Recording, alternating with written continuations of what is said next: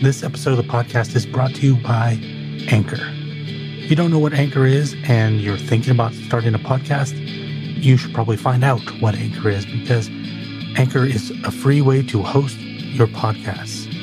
It also gives you creation tools like the ability to record yourself, record with other people, edit as well, and do it from your phone or your computer. You don't need to go buy fancy tools to start. You can start with Anchor, and you can hit the nice distribute button, and it's going to send it out to all the places you want it to be, like Apple Podcasts, Spotify, Google, and more. In addition to that, you can make money from your podcasts with no basic listenership. In other words, if you only have 10 people because you're just starting, you can still monetize that. It's really hard to find a better place to start. So download the free Anchor app or go to anchor.fm and get started on the crazy podcast journey.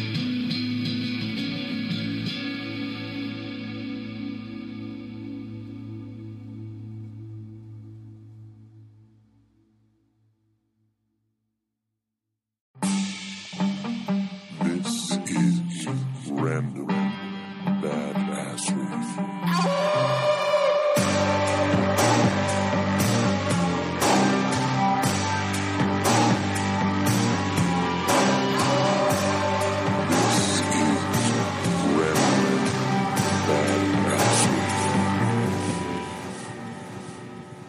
I'm just dealing with a desperate cold. I mean, it is.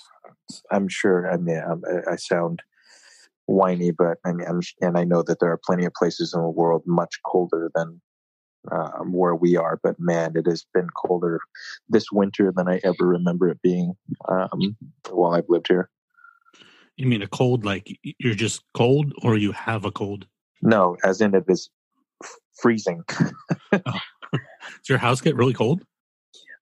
Usually doesn't. But I feel like this year it's just been generally a heck of a lot colder than I remember it being in California. Well, especially this time of the year. I mean, for all the people in places that freeze, just ignore this conversation. Yeah, exactly. We're a bunch of pansies. I get it. It's been in the low 50s, and usually, I mean, as far as I remember, we were always in the 60s about this time of year. Yeah. And that 10 degrees does make a difference, especially in like I go for a walk with the dog every day. I'm like, oh, I don't want to walk right now. Absolutely. I guess we should move somewhere more hardcore and then come back and be grateful, right? Yeah, exactly. Well, buckle in for a wild ride, because I want to make sure that we hit a bunch of stuff on your list, and I have a full list too. So, well, there's a weird irony there. But yeah, carry on. What's the weird irony? You can't say that and just not say anything. Is that this is the first week that I have completely abandoned doing a list. After you said last week, you're like, I'm going to hit all the stuff on my list next week. Well, but then I also kind of came to the conclusion that, if we're not hitting the list, then that means that the conversation kind of goes its own natural way without us needing the list. So why the heck even bother? You know what I mean? Well, like the list is kind of natural for me. What I try to do, this plays in really well. So actually, we'll get back to that. I'm going to talk about that more, but I think a good place for us to start so that we can talk about that is, how has not having social media been on your phone? Or how is not having social media on your phone been? Let me get that sentence correct. So I've been doing your thing. I actually have been using a notebook, actually. So I didn't want to do it on my phone or a computer. I've been writing my reactions to the feelings, and they've taken such weird forms. Like I had a few drawings in there. I'll probably post a few, actually. Are there any of the words that you want to share? On my social media. Let's see. This is That's ironic, right? On your social media. Yeah, on my social media. Let me see. You can share them on the website or on your website. Yeah, that's true. I'll probably just end up taking snapshots and putting them up there like you've been doing with the typewritten pages. That would be a really fascinating blog, actually, of the whole experience. The anti-social media. Yeah. So on Friday, let's see, I have a couple of entries here. At 10:45 a.m., I have panicked, don't know what to do. Feel like I need to check in on, what is this word? business accounts, but I'm nowhere near my laptop, so I don't have that option. I guess the world's just going to have to wait. Yeah, it's a weird feeling, isn't it?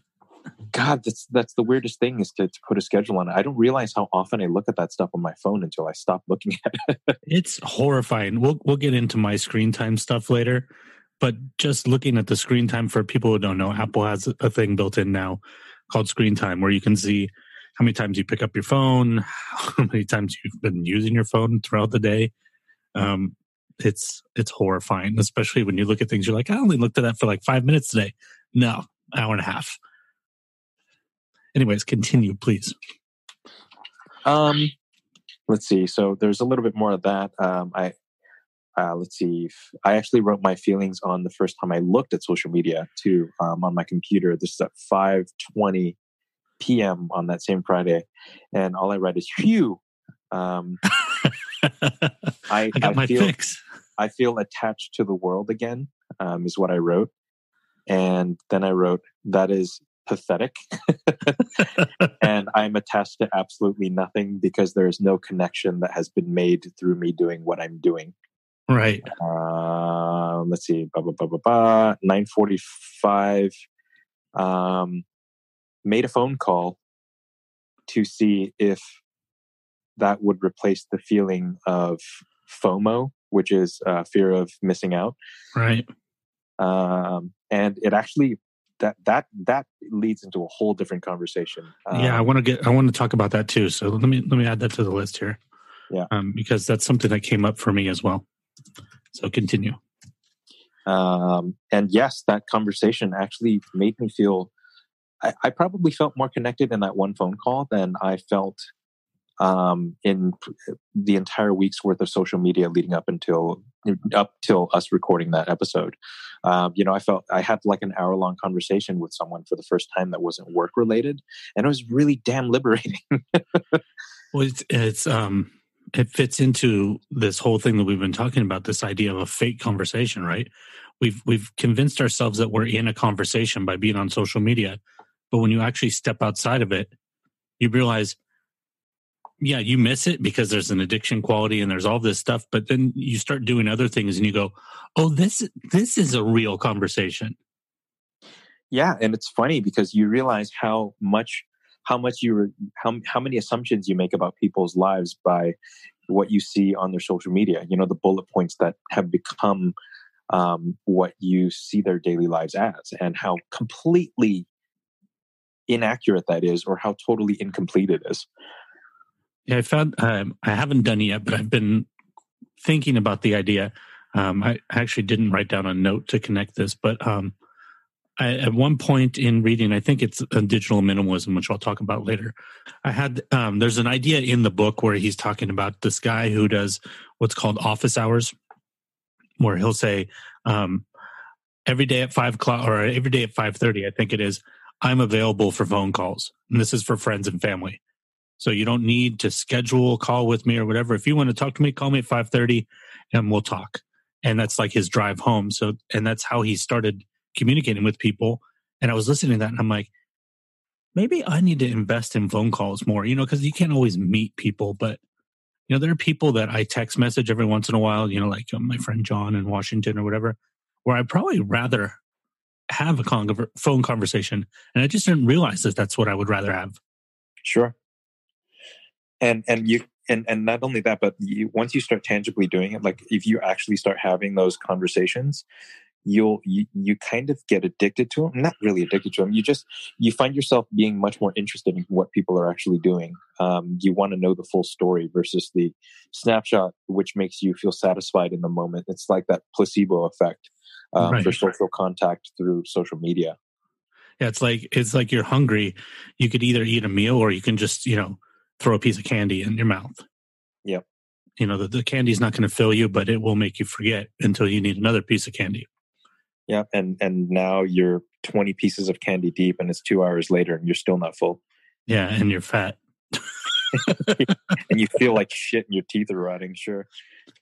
So, any other revelations other than phone calls through the process? I extended I then went on a completely different tangent.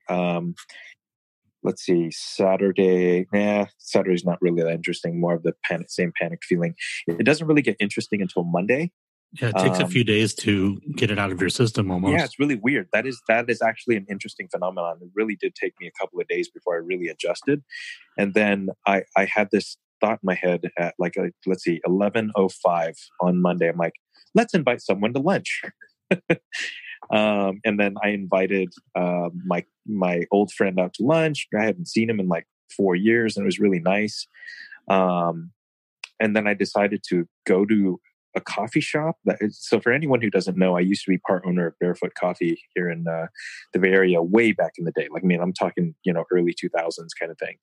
And I decided to actually go there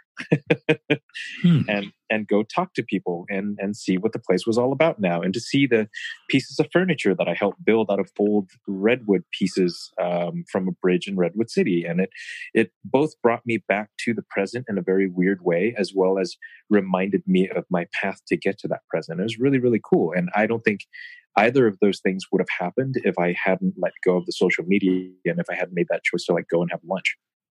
So would it be a fair assumption, not that we're done with this topic, but would it be a fair assumption to say that at least in the first week, that stepping away from social media forced you to actually connect with people?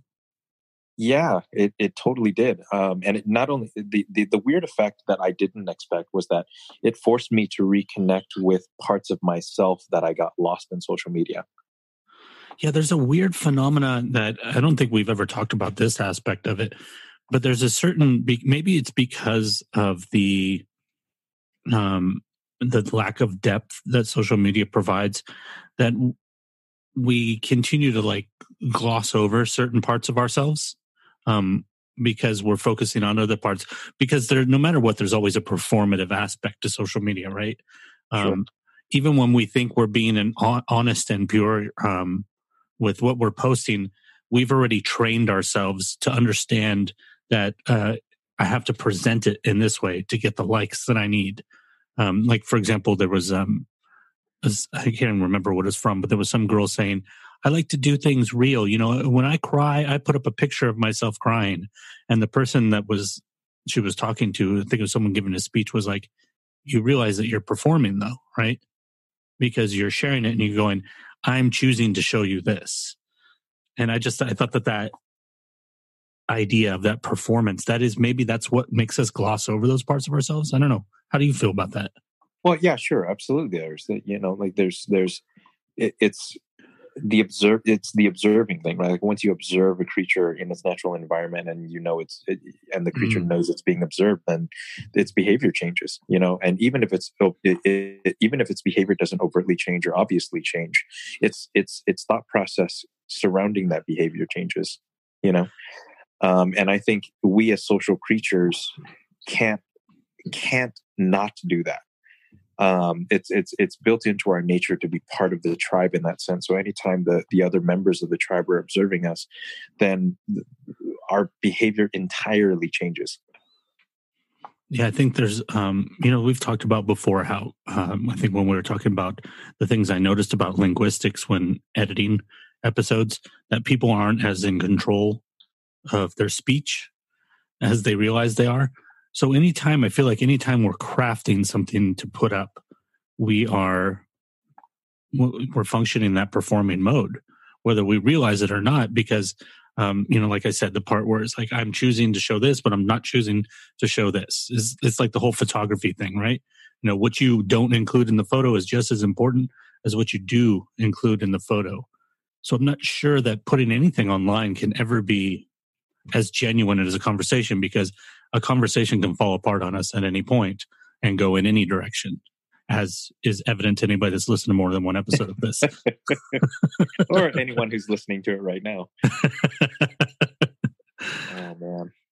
Do you have any more notes that you want to share? I think that's a good jumping off point for, I could talk about the presence thing in particular. The number of places that I went, and the number of people. Actually, I think the better way for me to understand it is the number of phone calls and face-to-face conversations that I've had in place of social media is staggering. it's really weirdly liberating. Like it makes me feel so much more connected to the people I care about and the people I love. It's very odd. This, I haven't had this experience in a while, but I do remember this vividly, especially this would be around the time of what our group referred to as the Wrecking Crew days. Uh-huh. I remember when you would get together with people, and this was a multi-year process thing that I'm talking about. What you would talk about, 80% of it would revolve around social media. Sure. What this person had posted, and it's kind of strange when you think about that. Like I said, I've been far away from that because I don't go out to big social events anymore. But that's kind of strange. It's like, yeah, they already saw that, so now we're going to talk about it again. But I don't think that those conversations, from what I remember, ever went any deeper. But they had to have, right? I don't know. I feel like it depended on the size of the group. Basically, the larger the group was, the more we use social media as a way to have references to things that we all witnessed or experienced.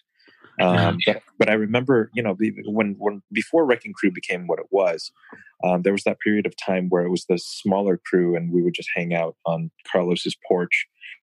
And you'd have long conversations about music or history or science or whatever the heck it was. And that was a very different experience. But that was the level of conversation, or at the very least, the level of depth in the conversation was greatly affected by the number of people that were present. Yeah, that's true. I do remember, this is awful, but I'm sure anybody listening has done this probably at least 10 times, where somebody says, like, for example, say I put up a picture of my dog and somebody goes, yeah, I see you got a new dog. And you go, yeah, I took him to the park. I was like, oh, that's awesome. Yeah, there's a picture up. Check it out. And then end of conversation. Instead of let's talk about this, I direct you to my social media to do the thing that I don't want to do right now, which is converse. Yeah, it's like, here, take a look at my assistant. Let my assistant show you the experience without me having to share any of it with you. Yeah. Awful. It is awful. I mean, don't get me wrong. I mean, I still think that in the long run, there is a place for social media. I just don't think we have any idea how to use it properly. I don't think that the form that it exists in right now can subsist much longer. You don't think so? No, especially after reading more books. I'll get into it later. But I do think that there's the way it functions right now, it's actually detrimental to society and to our biology, and that eventually it's going to come to a breaking point. But before we go into all that stuff, what I want to know is, are you going to continue to keep the apps off your phone? I think so. I think for the foreseeable future, yes. Just because my social interactions have felt so much more genuine and so much more connective. I feel like social media gives you a snapshot, and there's no before and there's no after, so there's no momentum within that social interaction that carries the conversation. It doesn't lend itself to enhancing or furthering an experience. And I think because of my lunches and conversations and phone calls with people having much more of a momentum, having much more of an inertia, I will probably continue to keep them off my phone for the foreseeable future. Like I don't think I'll ever reinstall certain ones at all. Like I think Facebook is gone permanently. There's part of me that just wants to delete my Facebook account. Right. Like I don't even want that anymore. Like I felt like that one by far is the most damaging for me. Because they've definitely been the most intrusive. Yeah, exactly. And not only that, but it's also the one that lulls you into this fake sense of connectivity, versus Instagram, where at least for me, I feel like I'm just looking at pictures. Like I didn't use Instagram the way a lot of other people did. Like I primarily use it as a tool for business, for all the different businesses that I help with social media. And specifically, I would use it to look at art and photography. So I guess in a certain kind of way, I looked for very specific things. Like I didn't use it as a surrogate tabloid per se. And I think my use of it, at least for me, felt better. You know what I've discovered? Two things in not reading social media anymore. This is not just a phone thing, but that's my stage right now. Is I'm not reading it at all. Is number one, as many times as you tell people you don't read social media, and as many times as people listen to episodes and hear me say it, it doesn't actually sink in. Like it's everybody I think assumes that I'm lying. Not to be mean or anything, but just like it doesn't make sense, right? It doesn't make sense to people because it's so normative, right? Yeah, sure. So I will still get comments and questions, like when I go in to post something, and then I always check because right now, until the automation, I'm completely have faith in the automation. I'll still sign in, a couple hours later and make sure the post went out, just to make sure, so that once after like a month of that I know that I'm like, okay, and then we're going to sign in again. But I'll sign in. There'll still be people asking me questions, and I'm like, I don't read this. I'm not, that's like from like 7 days ago. Sorry. And guess what? I'm not going to reply. Sure. And these are people that I would more than happily go to lunch with and hang out with in person. Because it's so unimportant to me right now, because I hate social media now. After being away from it long enough, I can't stand it anymore. It's really strange. But then, what you were saying about the art and being exposed to these things, I've found myself missing a little bit that. But the two things I found about that are, number one, I need far less of that than I thought I did. That I was actually overloading myself on input, and that I actually enjoy looking for it in other places, and then just like sitting and looking at it, and not like experiencing it in that little square window of Instagram or whatever, but like, like looking up an artist and going, yeah, what's up with this guy? And then following a trail through the internet and then going, oh, here's an artist I've never seen before. And like going through their portfolio. It's a different experience. It's like going back in time, but I feel that what I'm moving towards is actually just buying art books again and saying, fuck looking up stuff on the internet. It's funny you say that. I went to Recycled Books in Campbell and looked at art books for an hour and a half. Nothing, other than being in person with art itself, nothing else compares to having an art book. I will tell you now, I went through and I started looking at some of my old photography and design heroes. Two in particular. I was looking at old Dave McKean stuff from Sandman, and I was looking at some photography from Helmut Lang. And yeah, there's definitely something different about that experience when it's tangible. And it's hard to explain what's different, really. It's immersive in a way that I don't know why a screen isn't that immersive. It just isn't. Maybe because all I have to do is flip my finger, like half an inch, and it's gone. Yeah, it becomes too disposable. At least that's the way it felt for me. I felt like it had no permanence, and I think that's my difficulty with it, especially with the artists that I'm talking about, because their work does feel so permanent to me. So entrenched in my aesthetic sensibilities. And most of the controls in social media apps are built to actually induce addiction. Like the pull down to refresh. They stole that from slot machines. The idea of slot machine. So there's all these things that increase that disposableness, right? Because that's how it's meant to be. They want it to be disposable. They want what you see on social media to be disposable. Nobody realizes that. Why? Because if it's disposable, you have to come back for more. Sure. They don't want you to engage with it. They want you to react. They want you to keep coming back in and dipping back in. And that's the thing that a lot of us don't think about. It's very strange. Yeah, and it's insidious in its nature too. If you start to realize that the principles behind the UX of most of these user experiences, you really do understand. You start to see how they've inherently built in a sense of refresh to everything. Yeah, and a lot of them, especially with these algorithms, right? They once you see something, it disappears. It's gone. Yep. So it's even disposable in I didn't do anything except for come back into the app and now it's gone. Or how many times have you opened Instagram, seen something, and go, oh, that looks interesting, but the feed's refreshing, and then pff, it's gone. And then it's gone. Oh, I was literally just about to say that. Completely, yeah. Happens all the time. And it goes back to some of the stuff that Lanier was saying in his book. He says that some of the addictive qualities of social media are actually the negative things that it produces in us, the negative feelings, the feelings of disappointment, FOMO, like you said, the fear of missing out. You know, the strange idea that the more you see, the more you feel like you're missing something. Sure. So I showed you my screen time thing. That one was really impressive, but it's actually not an anomaly. So for people who didn't see what I sent, Lamb, I got my screen time down. This is just on my phone to 26 minutes in one day. The shocking thing is that's 4 hours and 56 minutes below average, which means I was using my phone for like 6 hours a day minimum. I still have no idea how you did that.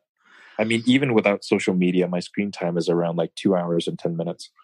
Well, there's a lot of things that are involved with that. So, first of all, this is not related. I haven't figured out how to deal with this yet, but for some reason I haven't worn my Apple Watch all week. I just didn't put it on the weekend, and I never put it back on. Not sure how I feel about that yet. If that will help me with what I'm doing right now by wearing it or by not wearing it. But the first thing that I did is I obviously removed all social media. That was weeks ago. But I removed all redundancies from my phone. So what I mean by that is anything that I could do on my iPad that didn't need to be on my phone, I removed it. So checking email. I don't need to check email on my phone. I have it, you know, for the emergency situation where, you know, a client emails me and I'm at a coffee shop, but it's buried in the back of a folder and it has no badges. All the badges and notifications are turned off. And I don't allow myself to look at it except in emergency situations. I check my email on my iPad or my desktop. But then I'm trying to think of all the things that I removed that were redundant. I had Feeder, which is for blogs, so that, you know, I can see when you post a blog or any of my previous guests have posted a blog. I don't need that on my phone. Took it off my phone. I have Goodreads. I don't need that on my phone. Put it on my iPad. I have Letterboxd for, you know, tracking the movies I've watched. I put that on the iPad. It's not on the phone.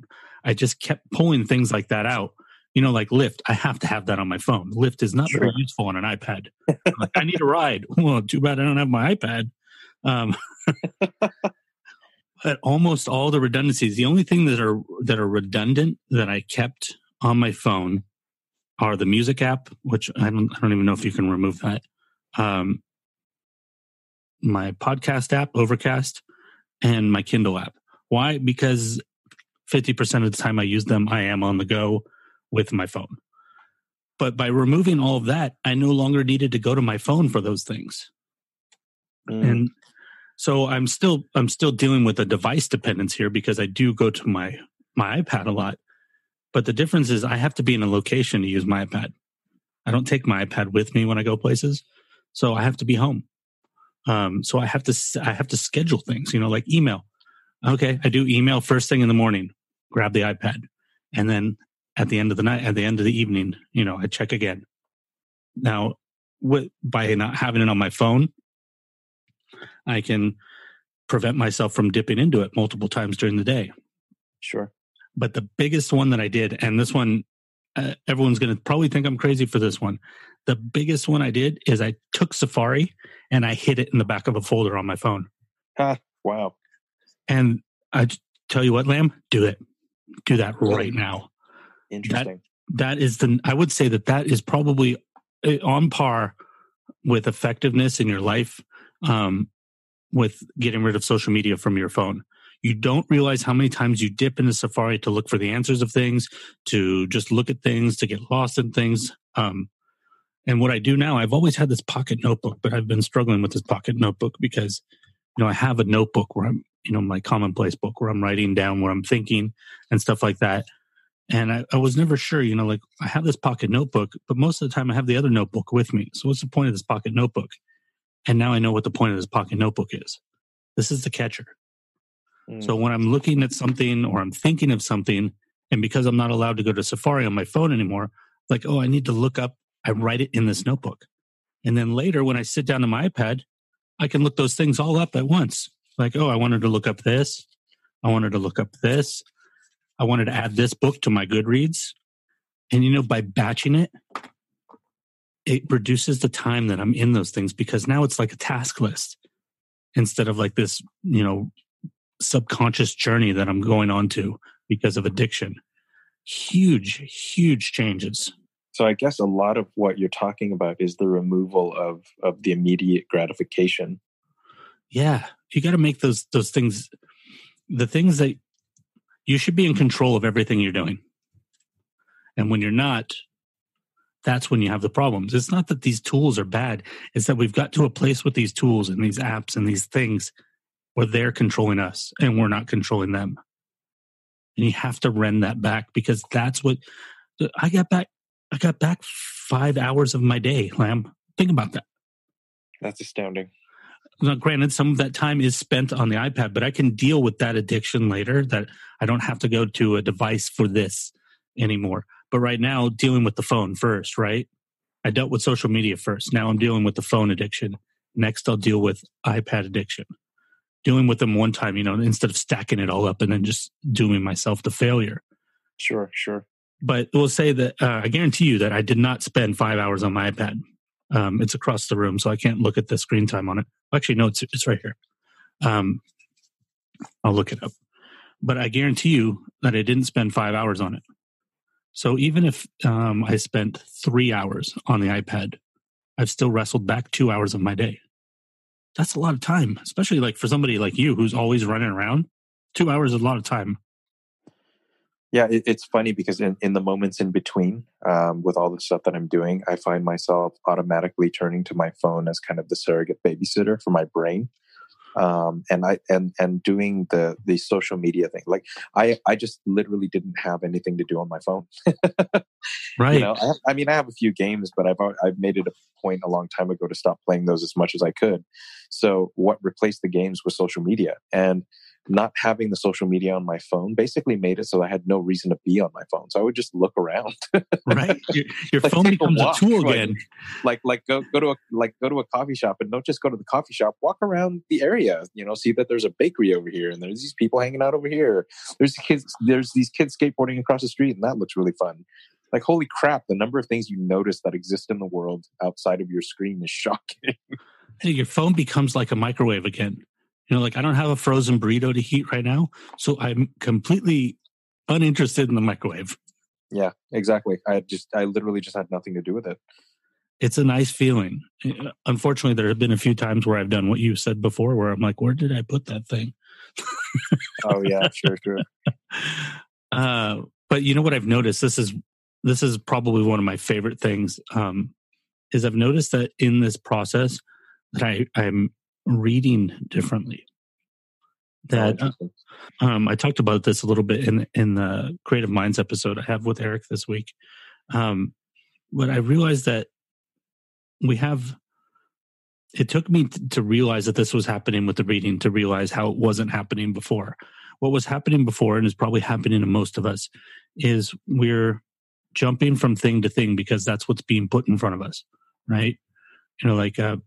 Here's a video on notebooks, and here's an article about Donald Trump, and here is a PDF on how to properly parallel park a car.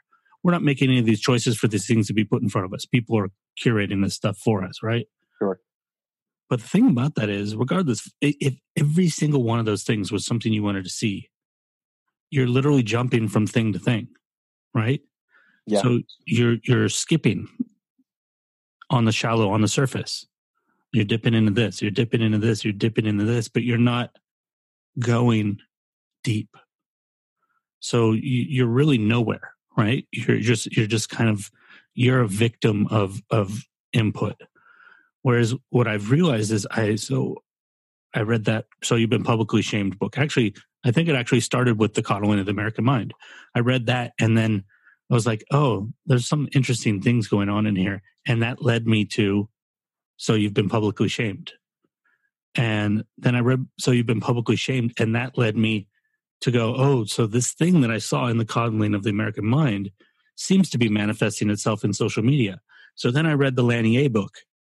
And then after the Lanier book, I finished Digital Minimalism, which was going even deeper to different aspects of this, this digital, it goes beyond social media. It goes into devices and things like that. And now I'm reading a book about like the history of what's called, I can't remember what they're called, attention marketers or something like that. Basically, it's about advertising, but not necessarily advertising. Everything that's ever fought for your attention, from radio to TV to social media. So I'm going on these deep dives onto topics, and this is what we used to do. We would learn, but we would learn by keep going. Well, like I think I mentioned before, Malcolm McLaren in his Malcolm Gladwell, wrong Malcolm. Malcolm Gladwell in his masterclass talks about when you go to the library, because of the way the librarians had set up the Dewey Decimal System. If you read a book, you should look at the book to the left and immediately to the right, because those two books are going to be the most related to that book. And the further you go from the shelf on there, because books in a library are associated by topic, the further you move out from that book, the more broad of a perspective you're going to get. Oh, interesting. And that's kind of what I've found. And my actual notebook, not my pocket notebook, I'm filling pages and pages with thoughts. And I don't write quotes in here. I just highlight them in my Kindle. But I have paragraphs and paragraphs of thoughts about things that I'm reading. And before it would be like one or two, maybe a sentence here or there. But I mean, just chunks and chunks of text. Like my brain is like, oh, now that we're not occupied with that other stuff, let's start churning the engine again. Do you think that there's... I'm trying to understand how that could function in a digital world, like how the aspects of research as we understand them and how we would deep dives into things functions in a digital world in an effective way that doesn't lead us back to our screens. I don't believe it can. Really? Because of at least not currently, because of what Daniel was talking about with the bummer system, the way everything is incentivized. It's incentivized against this type of thinking. It's incentivized against this type of work. You can do this, but it would be so tedious. Think about, if I'm looking at, I don't know, I want to read more about Cal Newport. Well, when I go into Google, or I go into even DuckDuckGo, or I go into Bing, the first page is going to be everything that everybody else has seen. Sure. Because most people don't make it past the first 6. I think there's like some percentage that like 43% of people don't go past the first 6. And then it's like something like 80% don't go past the first page. So, but at the same time, we know like, because more people have looked at these are more reliable, less, like as you get deeper in, you find more pages that have nothing to do with what you're looking at or looking for. But when you get deeper in those pages, that's where you're going to find the stuff that other people haven't seen, where you're going to learn more instead of just catching up to everybody else, right? But because as you also go deeper, you get less and less related stuff, and you get more and more junk sites, you have to do more and more work to flip in and flip out and check out every single link. So you would give up and you just go back to the first page. Whereas with a book, the chances that somebody, how often have you picked up 3 books on a topic and all 3 of them sucked? At least one of them's got to be solid, because they put all the work in to write the book, right? It's a lot more work than writing a blog. Yeah, I guess that's true. I'm just trying to think. I'm trying to conceive of a world in which the two can be married in such a way that they can effectively work together. It would have to be a reworking of the search algorithm. The search algorithm would have to be able to understand what you're looking for. It would have to understand, and this is possible. This is all totally possible. But because it's incentivized to make money, it wants to put the popular stuff first. Plain and simple. Sure. So as long as it's about making money from clicks, that's what it's always going to be. But if Sure. it can move away from that, then it can go, okay, these are trusted sources. And these things over here, these are junk. So the junk just disappears into those back pages. And you have all the good stuff up front. But then it understands, you're looking for something fresh. So maybe it shuffles things for you. Instead of presenting them in the order of that everybody has seen them, it shuffles it. So it's the reprioritization of our search engines in such a way that the incentive isn't necessarily monetary. There has to be a feeling of happenstance and a feeling of investment. Sure. With Google, you don't get those. You don't get much happenstance. You get a little bit, but not much. I mean, and that's only by flipping to those last pages. But you don't get investment. Investment is like, I got this book and I got to read this book to find out if it's what I want. Because even in the crappiest book about some subject, you're going to find at least one or two things you can take out of that. And that can happen with online stuff. But for the most part, that's the only thing that happens with online stuff. Sure.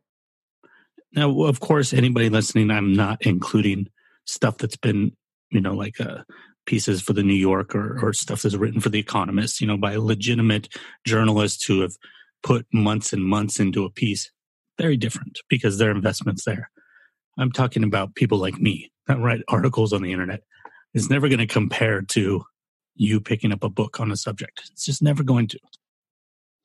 But by that same token, though, there are definitely things that are valuable from writers like you. There are definitely insights from you or conclusions that you've drawn that I have found within your writing that I wouldn't have found in a book the same way. Unless I wrote a book. Well, unless you wrote a book, yeah. Which, by the way, how's that going? Oh, that's another subject. That's far left field right now.